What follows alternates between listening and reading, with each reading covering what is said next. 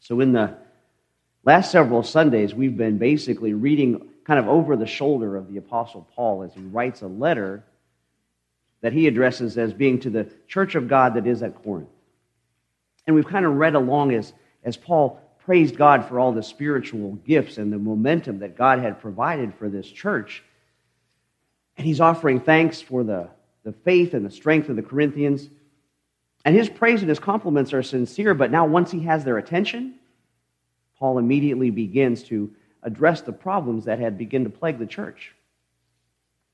And the first problem that he addresses, to which he devotes 4 chapters, concerns factions within the church itself. And that's kind of why these names of Paul and Apollos keep coming up week after week, and we're going to see it a little bit probably in next week's lectionary too. But remember, he said, some of you claim I belong to Paul, or I belong to Apollos, or I belong to Peter, or I belong to Christ. And Paul is stressing the fact that any preacher of the gospel is merely a servant of Jesus, and that they, and all believers, should faithfully put aside any of their differences when they enter into the presence of Jesus Christ. And to remember that no matter what's going on outside us and around us, as Paul writes, whether it's the world or life and death or the present and the future, that everything belongs to you. Everything belongs to you. All the events that go on around us, anything that can possibly happen to us, whether it's calamities or trials or persecutions, or the opposite, whether it's prosperity or advantages or any of the privileges that come to us in this present age, everything that takes place within the overarching sovereignty of God will in some way, be for our good and advance our interest as God works out his plan and his kingdom. And as Paul is exhorting the Corinthians now toward unity, one of the things I found was really amazing was he doesn't demand that they resolve whatever differences existed between them. But rather he reminds them of the all-important unity that binds them together that supersedes every difference of opinion. And we're going to see that in the reading this morning. This is 1 Corinthians chapter 3. He writes, "Do not deceive yourselves. If any of you think you are wise by the standards of this age, you should become fools so that you may become wise. For the wisdom of this world is foolishness in God's sight. As it is written, he catches the wise in their craftiness. And again, the Lord knows that the thoughts of the wise are futile. So then no more boasting about human leaders. All things are yours, and you are of Christ, and Christ is of God." So Paul is saying he hopes that the love for Christ that the people have and for each other would bind that church community together despite any of their differences, and lead people to achieve a faith and a godliness in anticipation of that imminent second coming that all of us are looking for. And Paul sets forth a principle here kind of about this. It becomes embedded in church doctrine that I think really is best summarized by a Lutheran theologian in 1626 who wrote, "No matter what type of situation we face, we should keep in necessary things unity, in uncertain things freedom, but in everything compassion." Right? He said we should keep in necessary things unity, in uncertain things freedom, but in everything compassion. And then you say, well, Joe, that's a great little catchphrase. That's something really nifty you could put on a bumper sticker or a Facebook post. But come on, like how do we really do that? How do we resolve those differences between what we see around us and the promises of God that we say that we believe in?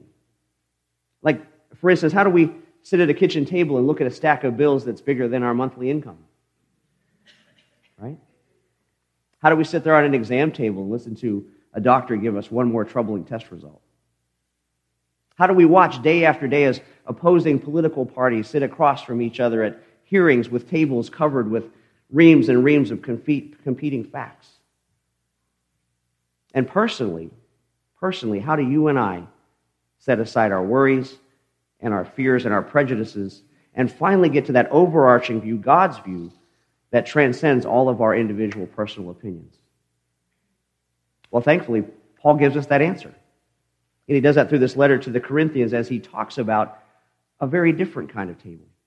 A table where grace and mercy and compassion is made available and where all of our differences disappear.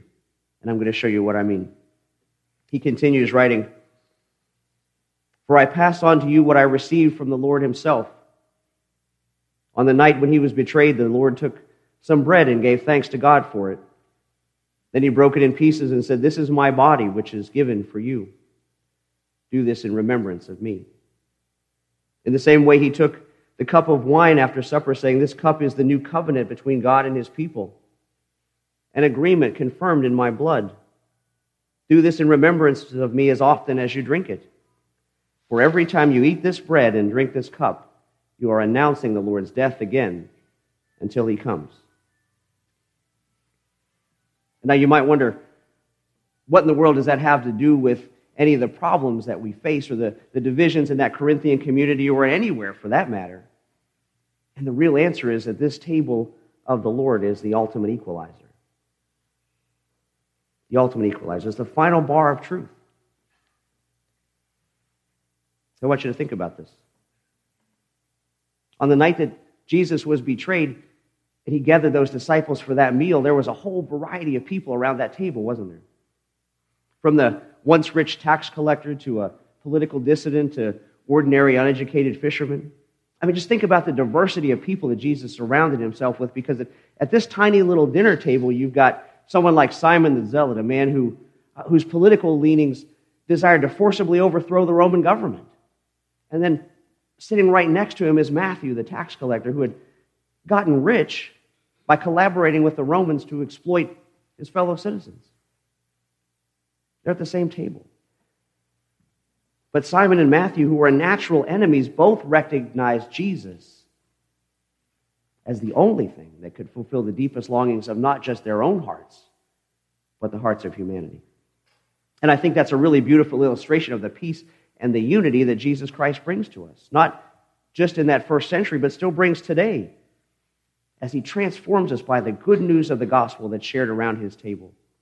From the very first time he instituted that meal, all the way down to the one that's set before us today that we're going to partake of.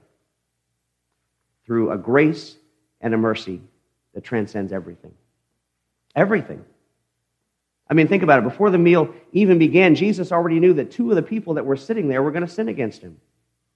One was going to betray him. Another one was going to deny him. He knew the faults and the failures of each and every man around that table, but he served them all equally. He knelt and washed their feet. He broke the bread for and shared the cup with each of them. Their economic status didn't matter. Their religious past didn't matter. Their weakness and shortcomings didn't matter. Their ethnicity didn't matter. Their political leanings didn't matter. Because this meal was for all of them. It was for all of them equally. So that everything that may have divided or distinguished them in the world outside that upper room was of absolutely no significance in the presence of Christ. And that's why this meal is so significant as we gather, especially today in Jesus' name, because communion is not just something we do as part of our worship. It should be how we live our lives, not just collectively, but individually, as we recognize the presence of Jesus here with us. Here with us, just like he was on that first communion night.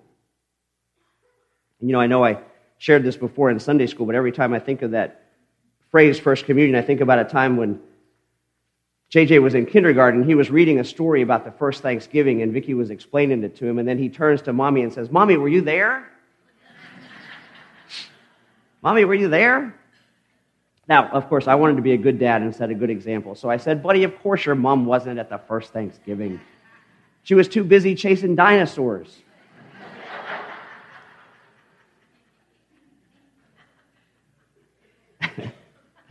And you notice I say that when I'm, 15 feet away from her? But that's funny. But, our Jewish brothers and sisters, even today, when they gather around the family dinner table to eat that Seder meal, they retell the events of the Exodus in the first person, like they were there. As if they were the first generation to leave Egypt and to be released from slavery and to experience that Passover that foreshadowed this meal that we're going to participate in a few minutes. This Passover meal is the primary subject of this week's Old Testament reading from the book of Exodus, where we pick up the story that we've been following of Pharaoh and Moses. When that battle between God and Pharaoh comes to a dramatic conclusion as the last 3 of the 10 plagues are unleashed on Egypt. Remember, there's the swarm of locusts that devoured all the plants and all the trees. There's that palpable darkness that covered the land for 3 days and nights. And finally, all the firstborn of Egypt that died while they slept. But before that plague hit, God told his people about his plan to save them. He gave them a plan. This is what he said in Exodus. While the Israelites were still in the land of Egypt, the Lord gave the following instructions to Moses and Aaron. He said, "From now on, this month will be the beginning of months. It'll be the first month of the year for you. Announce to the whole community of Israel that on the 10th day of this month, each family should choose a lamb or a young goat for a sacrifice. 1 animal for each household. Take special care of this chosen animal until the evening of the 14th day of this first month. Then the whole assembly of the community of Israel must slaughter their lamb. They're to take some of the blood and smear it on the sides and top of the door frames of the houses where they eat the animal. And on that night I will pass through the land of Egypt and strike down every firstborn son and firstborn male animal in the land of Egypt. I will execute judgment against all the gods of Egypt, for I am the Lord. But the blood on your doorpost will serve as a sign, marking the houses where you're staying. And when I see the blood, I'll pass over you." When I see the blood, I'll pass over you. And you see how transformational this meal was supposed to be? I mean, how life-changing. It's like you didn't have a reset button on life. It's like a do-over. It's a new day on the calendar. He said it's a beginning of months. And that idea of a new start is pretty attractive sometimes, isn't it? I mean, no matter who you are or where you are on this journey through the world, we all get worn out from time to time, don't we? We all get fatigued. We all get dissatisfied with our lot in life. But then God comes along and says, when I stretch out my hand to rescue you, I make everything new. And we're not talking about time travel. We're not talking about a complete disconnect from the past, but we're talking about a re-beginning of a life that is consciously lived in the light of God's holy presence. And if that ever really happens for you, if God ever really brings you to that point, if we ever really see the contrast between the holiness of our God and the depravity of our lives, then everything else falls into place as God draws us closer to himself and further away from sin. Just like he demonstrated for his people and his instructions for celebrating that very first Passover. I want to read that to you too. He told them, on the first day of the festival, remove every trace of yeast from your homes. Anyone who eats bread made with yeast during the 7 days of the festival will be cut off from the community of Israel. Sounds a little strange, maybe, doesn't it? So when our brothers and sisters, though, prepare for Passover, each family member goes through the house and they search all of the rooms to make sure that all the leaven is taken out of the home. And then they take it outside and burn it. And there's an important application here that I want you to see. Because leaven, for you bakers out there, that's the ingredient used in baking bread that creates all those great little holes that are inside there in the loaves. Pat's smiling. She's my resident baker. And it happens because, that yeast permeates the dough by releasing gases that cause that batch of dough to rise. So in the context of the passage here, it's representing a corrupting influence that affects all the rest. A kind of a hidden uncleanness that manipulates the other parts, like a lump of yeast in a batch of dough.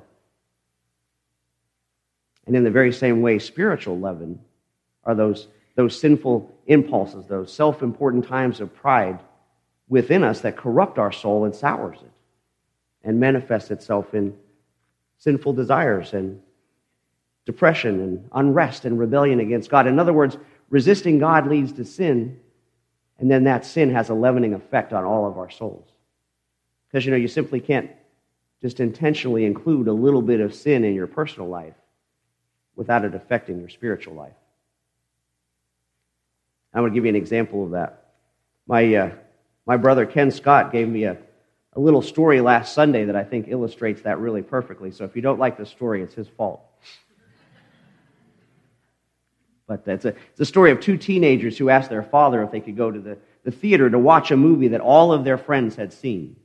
Right? Have you had that conversation? All my friends have seen it, so right?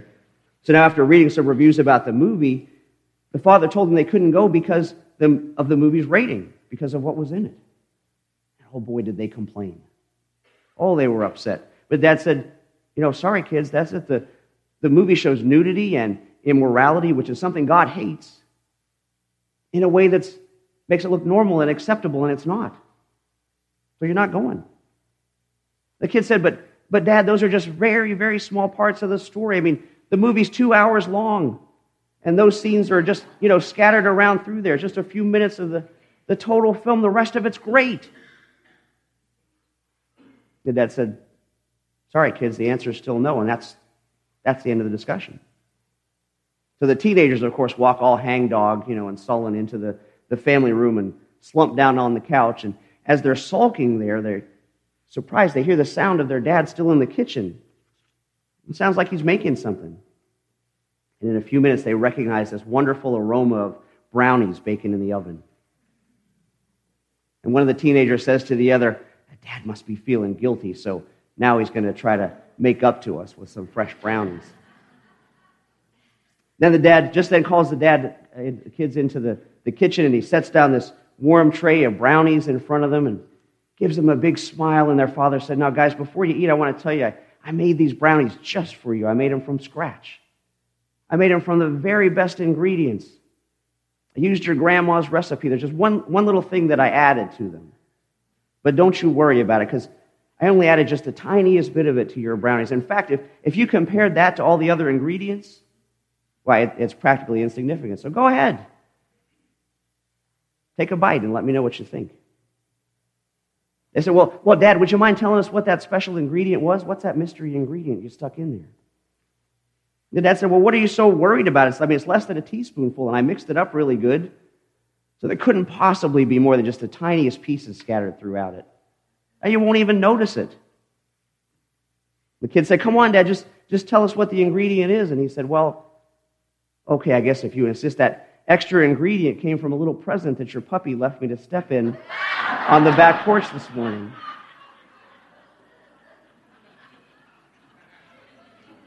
Now, right then, of course, both kids instantly dropped the brownies back on the plate, and they began looking at their fingers in horror, right? And almost with one voice, they yelled, Dad, why did you do that? We can't eat these. The whole thing is ruined. The whole thing is ruined.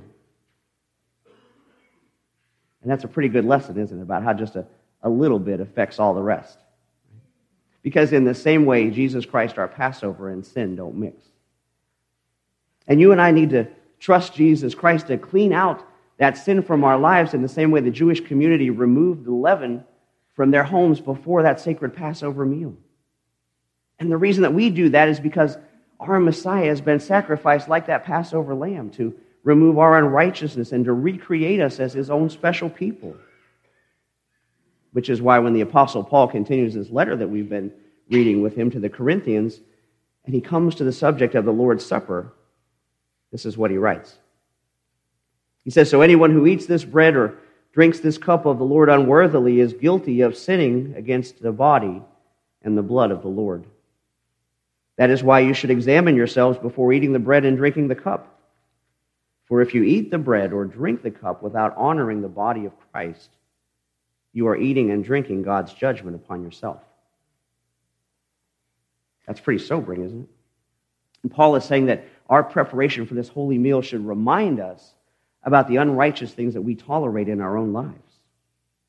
And he continues, he says, Christ, our Passover lamb, has been sacrificed for us, so let us celebrate the festival not with the old bread of wickedness and evil, but with the new bread of sincerity and truth, transcendent truth, so that those immoral thoughts and actions don't get a foothold in us and begin to affect all of our spiritual lives and ultimately lead to our death.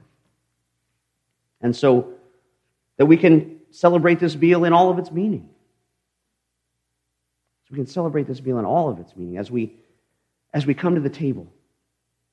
And when we do that today, I ask you, don't just remember, but reflect. Don't just react, but reignite. Don't just go through the motions, but relive the amazing sacrifice that our Lord has made for us. Let's have a beginning of months. Right now. Let's take the unity and the purity and the fellowship that we experience in this meal today and take it with us out into the world and live it. Taking all of these experiences of this sacred supper, this ultimate expression of the worship experience that links past with present and future together and provides a connection to every level of ourselves and our senses. I mean, think about it. We see the table laid out before us, right? We hear the words of institution repeated. You can smell the fresh bread when the top is open. You can taste the tartness of the wine. You can feel the touch of someone's hand as they pass you the elements.